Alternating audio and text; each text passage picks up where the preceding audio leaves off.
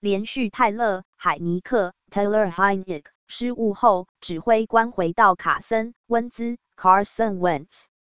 华盛顿指挥官在周六替补泰勒·海尼克 （Taylor Heinicke），在周六转而支持卡森·温兹 （Carson Wentz）。此前连续的财产失误使旧金山49人队以16分的领先优势使旧金山49人队取得了成功。他没有怎么启动 AD 井号的 Momachuk Blog of Moda Amazon Top 和 Flash Deals 会员链接。如果您通过以下链接购买，您将支持我们的翻译。https://ams2/3fiojik。仅在一次搜索中比较所有顶级旅行网站，以在酒店库存的最佳酒店交易中找到世界上最佳酒店价格比较网站。会员链接，如果您通过以下链接购买，您将支持我们的翻译。https://www.hotelscombined.com/a_8 等于20558。因此，无论您希望别人对您做什么，也对他们做，因为这是法律和先知。Jesus Catholic。从受孕的时刻，必须绝对尊重和保护人类的生活。从他生存的第一刻起，必须将一个人承认为拥有一个人的权利，其中每种无辜者都是无辜的权利。天主教教堂的教理2270。堕胎杀死了2次。他杀死了婴儿的身体，并杀死了母亲的科学。堕胎是深刻的反妇女。他的受害者中有3个季节是女性，一半的婴儿和所有母亲。流畅的马耳他无线电是马耳他的第1号数字广播电台，演奏您的轻松最爱。Smooth 提供了无混乱的混音，吸引了35到59个核心观众，提供柔和的成人现代经典。我们操作一个流行曲目的播放列表，并定期更新。https://smooth.com.mt/listen/。马耳他是一颗地中海宝石，等待被发现。马耳他拥有文化和历史、娱乐和放松、冒险和兴奋的独特结合，也是出国留学的理想之地。实际上，它拥有世界上最优秀的学习机构。https://www.visitmo.com/。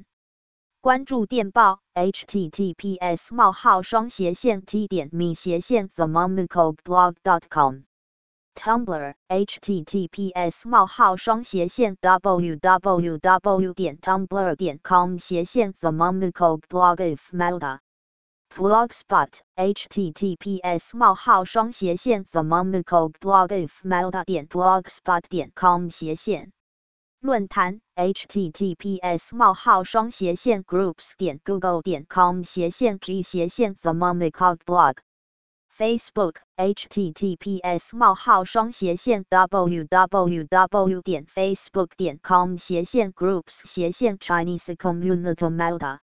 结束广告。曾经，华盛顿集会胜利。49人队以37-20的胜利，连续第8次胜利，提高到11-4，因为他们在4分卫的布罗克·普迪 （Brock Purdy） 继续壮成长。海尼克 （Heinicke） 在旧金山在第3节以21-14领先，在完成18球166码的13球传球中保持关闭。但是，一队对旧金山群的防守注定要使华盛顿的希望的失误。海尼克 （Heinicke） 在华盛顿领土深处的尼克·博萨 （Nick Bosa） 的第4季度麻袋中摸索，建立了49人的射门得分。除了 Bosa， 底线斜线。CBS 上的井号 Washington。行动电话 NFL 加 https://t.co/KTH0i4ofpick.twitter.com/050。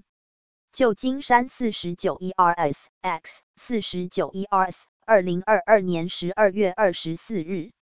Heineke 之后 ，Heineke 向 Jimmy Ward 投掷了拦截，这使旧金山以另一个射门得分将其领先优势扩大到16分。